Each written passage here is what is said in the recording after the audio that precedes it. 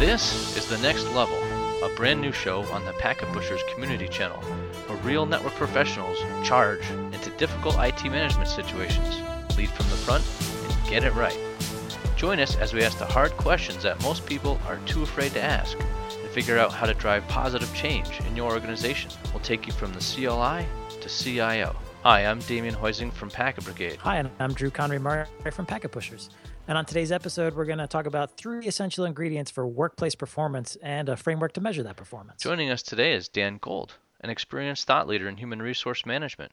Dan, would you please introduce yourself and share a little bit about your background with the audience? Thanks, guys. Yes, I have been in the human resources function for over 20 years. Most recently was the vice president of HR for Associated Estates Realty Corporation. My background is pretty diverse. I've worked for both privately held businesses, working directly for the business owners, and for public companies, both large companies and small companies, coming from a diverse set of industries.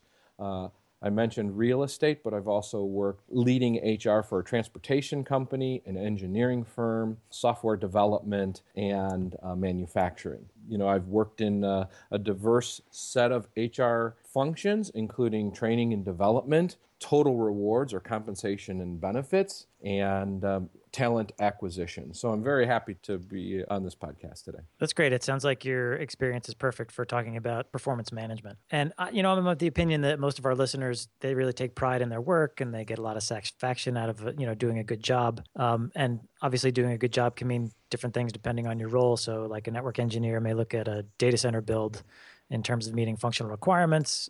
Sales engineer might think about sales volume. Folks in R&D may think about how they overcame a challenge to meet a deadline. We're, I think, today going to talk more about a universal framework that you can apply both for your individual performance and the performance of your team, as well as include your manager's perspective.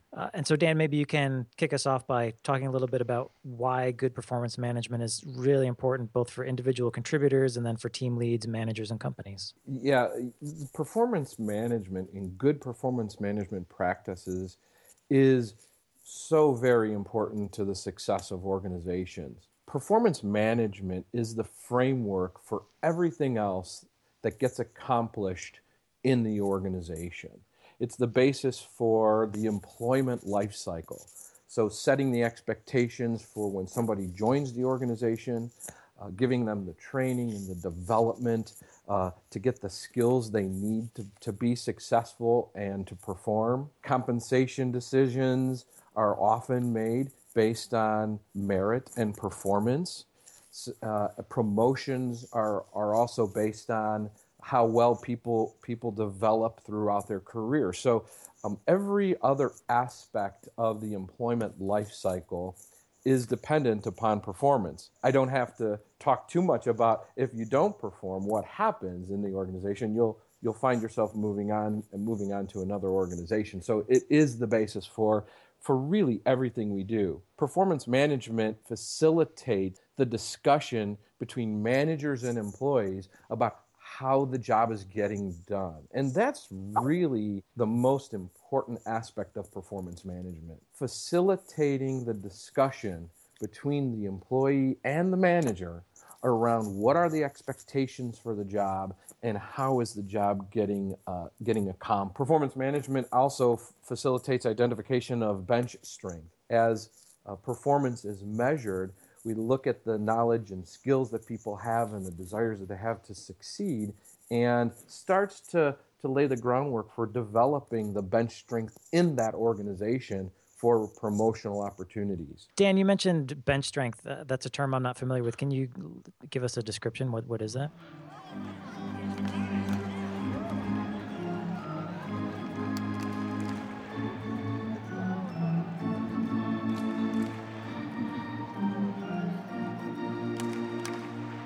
Bench strength refers to the development of skills in the organization that are important for future growth in positions and future development of people's talent.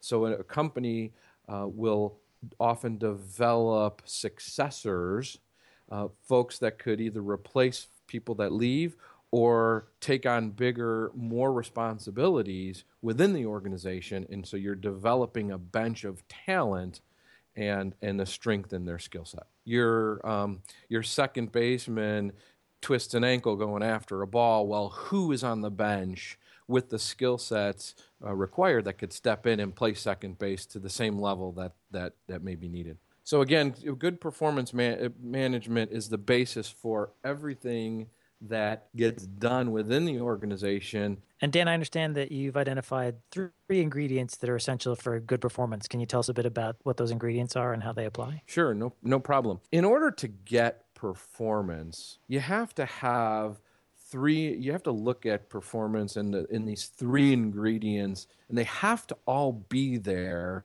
in the organization to get performance. The first ingredient is a set of knowledge, skills, and abilities. KSAs are often identified per position to ensure that jobs get accomplished. Sometimes it's hard to find those knowledge, skills, and abilities, those KSAs, in the marketplace. So when you do find them, identifying them, making sure that those are the important skills that are required, and really assessing those coming in is very important. But knowledge, skills, and abilities is really owned by the employee. The employee has to have a set of knowledge, skills, and abilities to be able to perform the job correctly. I understand KSAs are owned by the employee, and that's the first essential ingredient. What are some of the other ingredients, Dan? Sure. The second is a desire by the employee. There has to be a desire by the employee to perform the job that is, the job that's to be done. When a baseball player steps onto the field between the lines, they control attitude and effort. Those are the two things that can be controlled by that baseball player. And so in the work environment, if the employee can control the attitude that they display and the effort that they put in, those are the behaviors that are seen as evidence of having a desire to do the job. So the employee has to have a set of knowledge, skills, and abilities to do the job, and a desire to actually perform the job that's required. The third ingredient, though, is owned not by the employee, but it's owned by the company, by the manager, and that's the environment. The environment is the collection of practices, policies, guidelines, collection of tools, resources, documentation, financial included, to support the job that's getting done. And so managers have the accountability for ensuring what the environment looks like in order to do the job. Does that include the culture as well? The corporate culture, the culture of the team? Yes, absolutely. And corporate culture and culture on the team is sometimes grown or developed with in such a way that maybe there are certain characteristics of culture that impact the environment negatively, but ultimately it's the organization that has to establish that culture or that environment. Dan, so these three ingredients, knowledge, skills, ability, desire to perform, and environment, 2 out of the 3 you describe as being owned by the employee. And so that seems like, you're in some ways putting, the employee's destiny in his or her own hands about their ability to perform, their willingness to perform. But, sometimes I get the impression that folks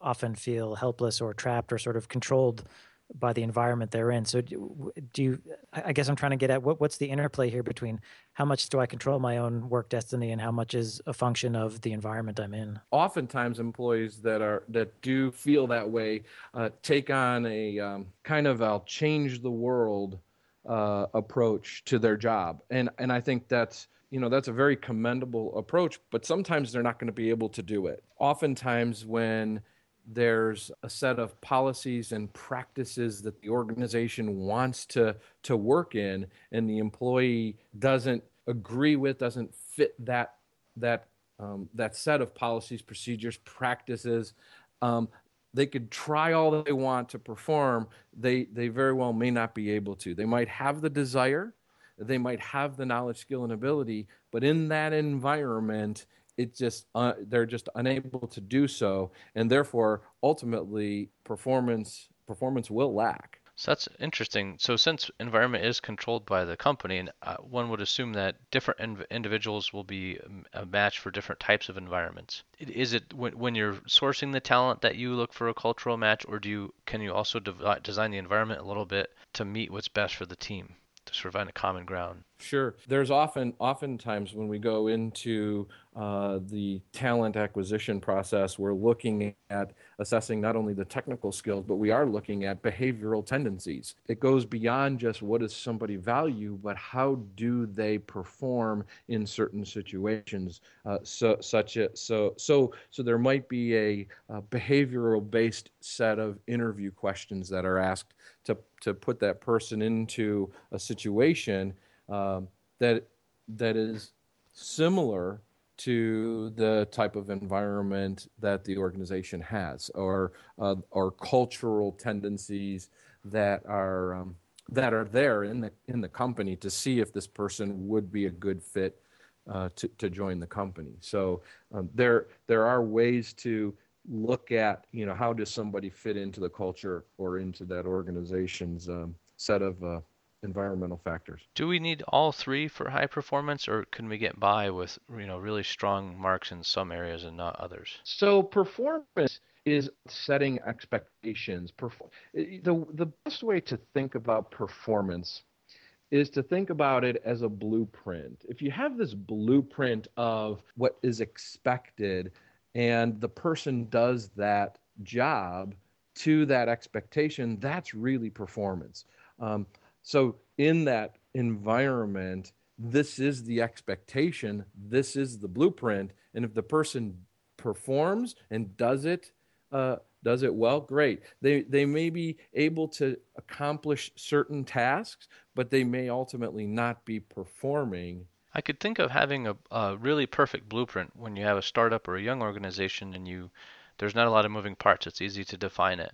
But when you have an organization that's well established or maybe been around a while or even isn't so easy to define, I've seen some situations where they may source a leader, whether it be an executive or director level person, to come in and try to help provide focus and order in that. All three of these are part of the blueprint.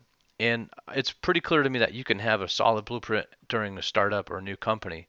But if you have a long established company and it's trying to improve or it's undergoing innovation or rapid change, can you turn this on the head? So for example, can you hire a leader that with the expectation that that leader will come in and change the environment and change the blueprint to improve the performance of the company? Yes, absolutely. And I think that happens that happens quite often in organizations where they make decisions to either change the culture, release products quicker, improve customer service, some of these big initiatives, but it takes the establishment of those environmental factors and that expectation, and then measuring performance against it. So somebody who is within the organization, been working there for 20 years, may have worked out great, but now the blueprint changes, the expectations change, and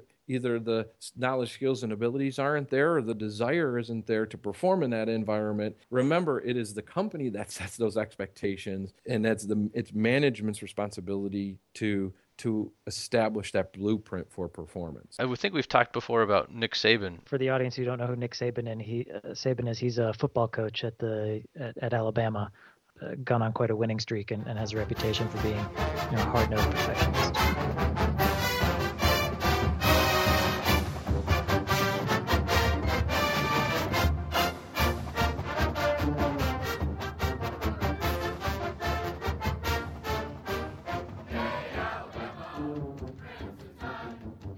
And he was featured in 60 Minutes, The Perfectionist. One of the things he commented on is that mediocre people don't like high performers, and high performers don't like mediocre people.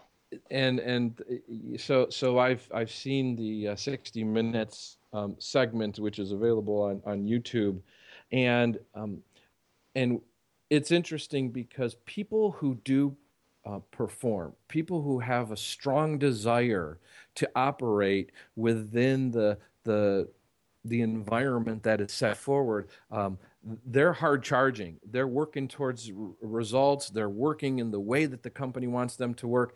And other folks that are not high performing tend to bog down the system. And other folks will look at those people and say, why aren't you pulling your weight? Likewise, the people who are not pulling their weight can't keep up. They often find that they're getting left behind, and therefore they don't like folks that are charging hard forward and actually moving things in the way that they need to, and they just won't fit that culture or that organization. So you tend to set, Nick Saban tends to set high expectations and high standards, and people that can perform will fit in. What should someone who considers himself a high performer think about a teammate or working with someone they see as mediocre? Are they is that kind of arrogant of them, or should they change their mindset and try looking at it a couple different ways, or how hard should we try to engage someone who's mediocre before we cut them loose? So it's really important for managers to kind of remember that it's up to them to set the expectations and measure performance against those expectations. But as team members, we need to check our own behavior and the behavior of our teams. And there are practices and great ways to help mentor and coach and develop folks along in a peer kind of way versus a manager having to step in and have the performance discussion. Just to kind of reiterate, now that we know the three ingredients to enable high performance, how can we assess how we're actually doing, and what's a framework that you would recommend to measure it? Sure. The process is a very simple process. It starts with setting expectations, moves to observing against those expectations, and providing feedback on the observed behavior. And it's continual. So you move through this process, and as you give feedback, you start to look at the expectations again. And sometimes they change and evolve and develop, and then you observe again. So we'll start with setting expectations. And really, again, this is the manager's role and responsibility within the organization. The expectations are often established in a document called a job description. Job description will lay out the roles, the responsibilities, the outcomes, the competencies, the skill sets that are required in that job. And the manager needs to have the discussions with the employee either coming into the organization or a performance review time or after a project to re-ground themselves on what does that job description say? What are the responsibilities of the job? Should that include key performance indicators that are measurable? Key performance indicators, MBOs, goal setting, behavioral expectations in that job.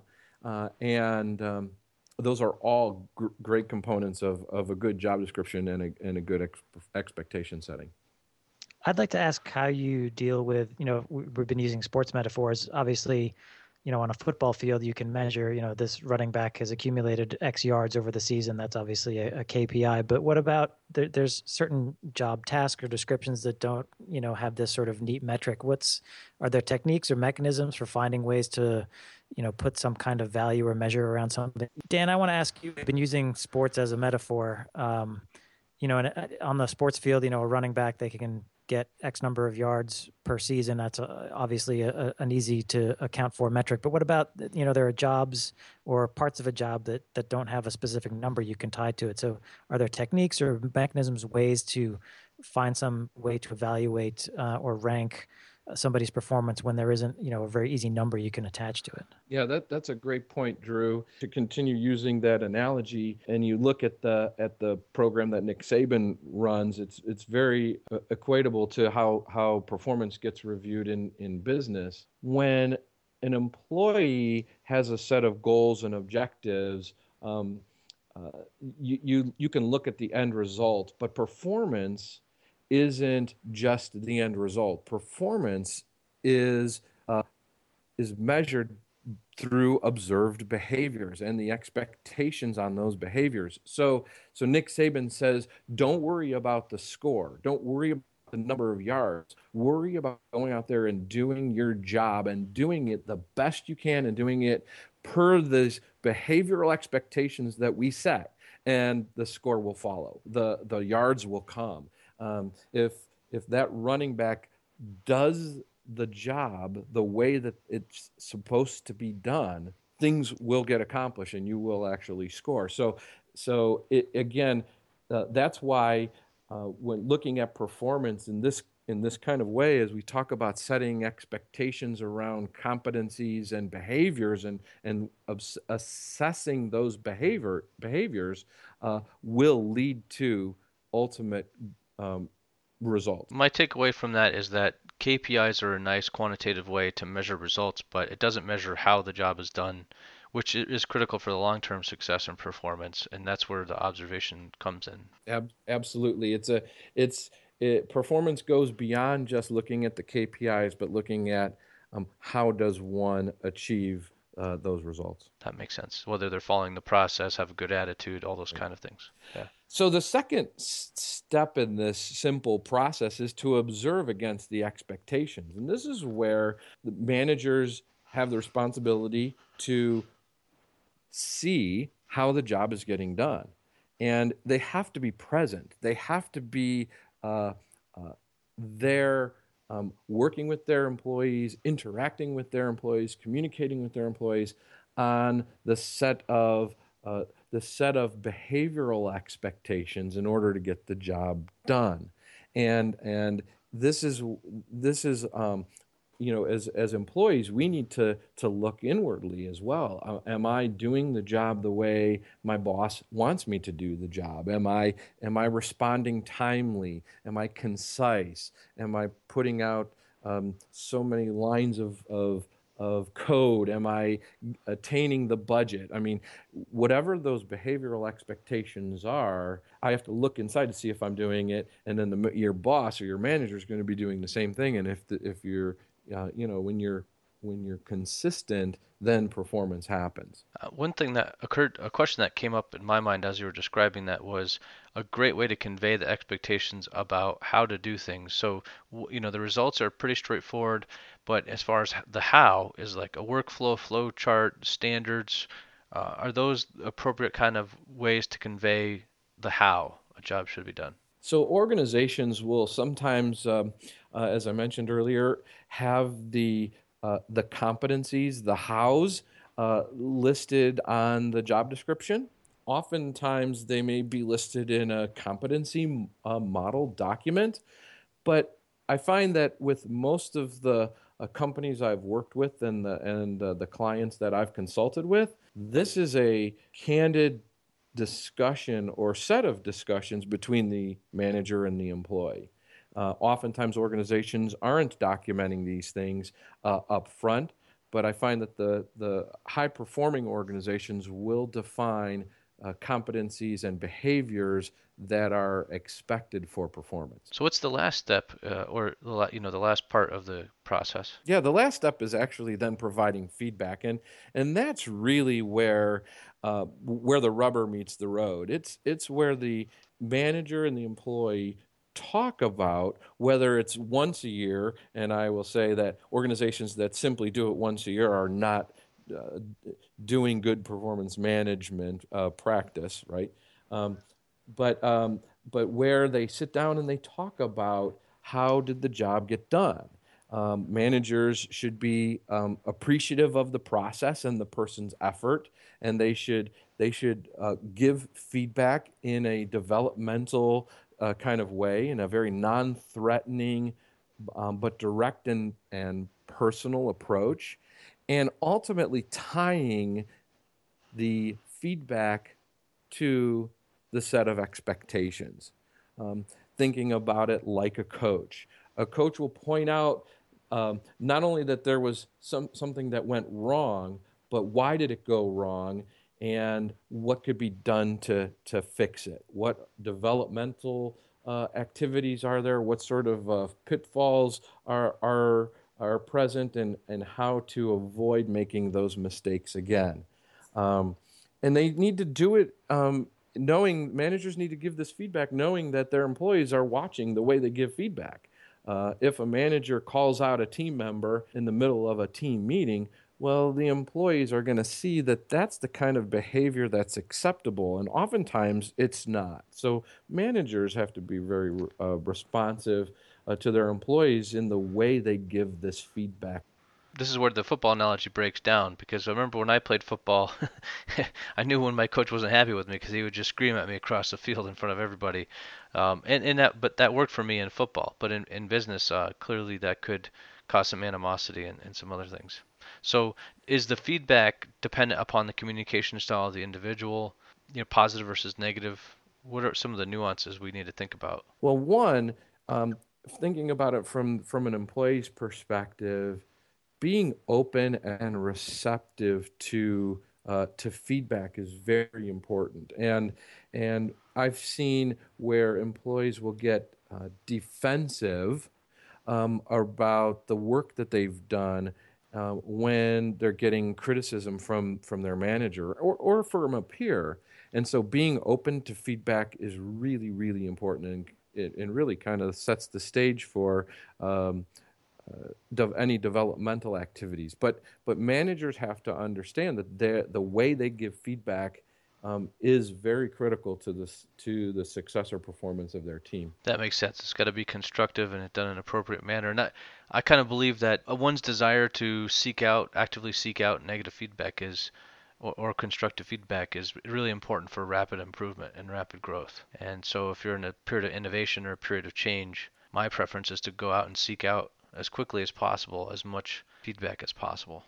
And that's part of the expectation setting, right? To have an expectation that that a person may stay on top of the next best technology or best practices within their industry and continuously learn and develop, that may be a critical competency built into the expectation setting for that job. So I think that process, well, you mentioned it is simple when you explain it, Dan. I did open up my eyes a little bit, because I sort of thought, we're measuring the what or the results, but measuring the how didn't really occur to me until you mentioned that you have to see how they're doing the job and see them doing the job. Yeah, absolutely. And you have to do it over and over again. So once you give feedback, it's not over then, because oftentimes there's a new project or there are changing priorities or changes in the way the employees are expected to behave. And so as the environment changes, as the expectations change, there should be further discussions between the employees and the managers, and then the process starts all over again. A lot of what we talked about is really an ideal scenario or the ideal of how it should work, and just like in engineering, in the real world, nothing is 100%. So it's constantly a process of improving both the team and the lead, I imagine. So, if there's a mismatch between the expectations and the team, both meet somewhere in the middle. You can't just fire everybody, right, and build a team from scratch. That isn't often the option. No, absolutely not. And that's where career development processes, and we talked about career development and training happens as a result of the organization moving and being successful with its performance. It's time for Sanity Check, a segment where we listen to real questions from real people about real situations that actually happen. Names have been changed to protect the innocent.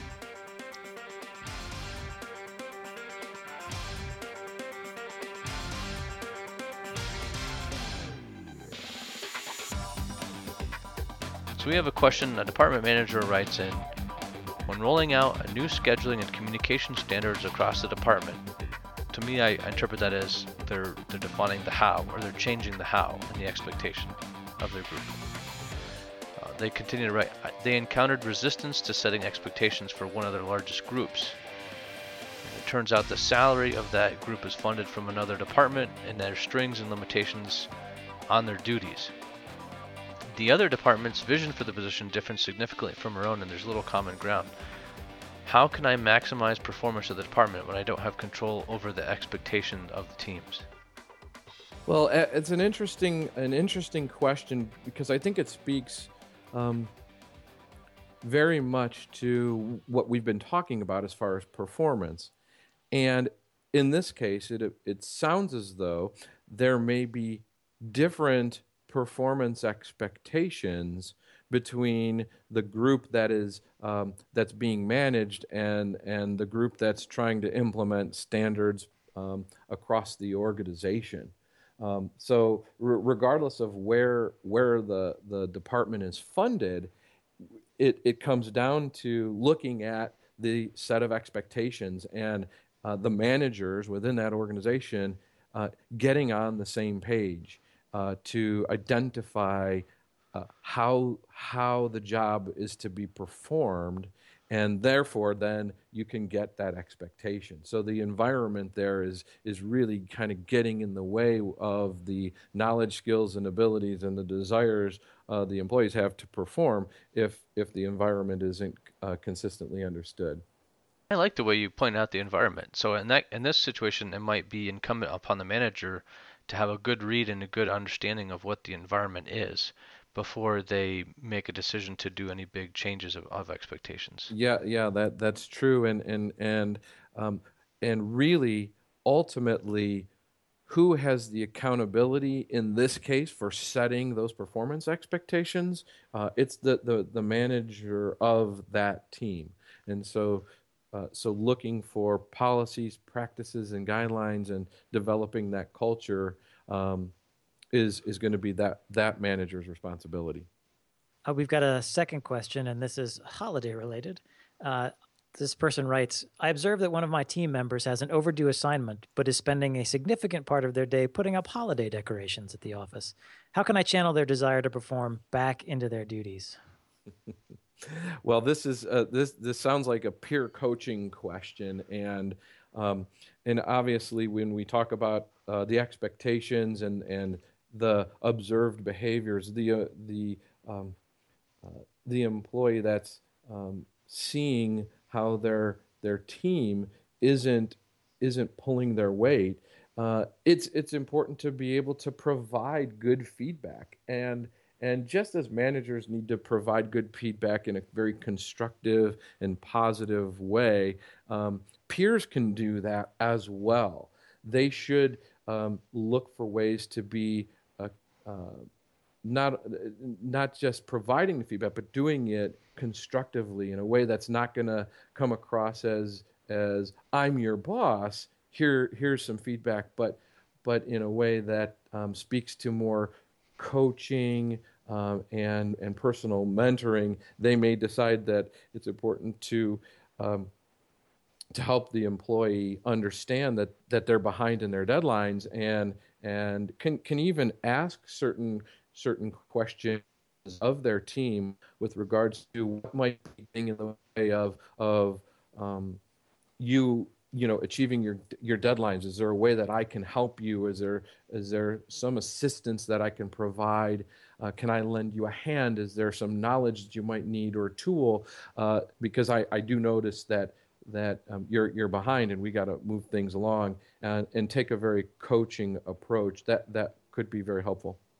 I wonder if you guys would buy it if we tried a framing approach, because assuming this person has a desire to do to work, or desire to do good for the organization, could we frame it in terms of saying, hey, putting up those holiday decorations look great, and we understand it does add value by making it a friendly place to work, but what's going to add more value to the organization? Finishing your assignment that affects the whole organization, or hanging up decorations that will, make it more pleasant for one department or something like that? Do you think framing it like that would be a good approach? Yeah, setting framing it in such a way that helps the person understand what the priorities are and the time management, where time management should be focused. That could very well be successful. I like the fact that you called it, peer coaching. That's a nice way, I think, to phrase it. Although I have to say, if I found myself in this situation, I would feel really uncomfortable, even in a nice way, trying to get somebody else on task. I think that would be kind of tricky. It's going to be hard to do it where feelings don't get hurt, I think. You're right. And oftentimes people will feel like any sort of feedback given by their peer is being critical. They have alternate agenda. And I think that it stems from what are the expectations within that organization. I've seen and worked in organizations where peer coaching and development is very accepted. 360-degree feedback processes, and when I say 360, I mean full a look from not only performance evaluation, not only from your boss, but your peers and your direct reports, if you have them, or your customers or your vendors, is all incorporated into the process. And the more organizations do that, the more I think peer coaching will be accepted. Well, if you find yourself frustrated or scratching your head about something that IT management's doing or a team member is doing, and you want to ask us about it, please send us an email at nextlevel@packetbrigade.com. You can also use an anonymous SurveyMonkey link that's in the show notes. All sources will be kept confidential, and real names will never be used on the air. Thanks for joining us on The Next Level. I'm Damien Hoising. You can contact me at damien@packetbrigade.com. I blog on Packet Brigade and Packet Pushers. And I'm Drew Conry Murray. You can find my blogs on packetpushers.net, and you can follow me on Twitter at Drew_CM. If you have any questions with regards to performance management processes or any human resources, human capital questions, you can reach me directly at dgold15@outlook.com. Well, thanks, Dan, for joining us on the show. It was great to get your insights on performance management. This is obviously an important issue when productivity is such high stakes these days. So thank you for joining us. Yeah, thanks for having me. And for our listeners, we'd love to get your feedback on the show. You can leave comments on the blog post that accompanies this podcast on packetpushers.net or drop us a line at nextlevel@packetbrigade.com. Thanks for listening.